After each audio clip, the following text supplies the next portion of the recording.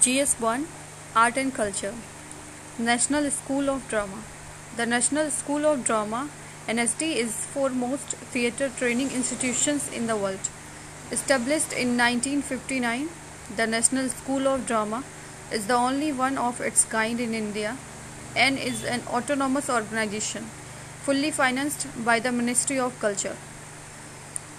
One of the foremost theatre training institutions in the world, NSD was incepted under the aegis of the Sangeet Natak Academy and became an independent entity in 1975.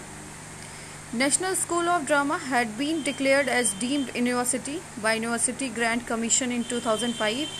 However, National School of Drama has requested the government to declare it an institute of national importance, and therefore status of deemed university was not accepted.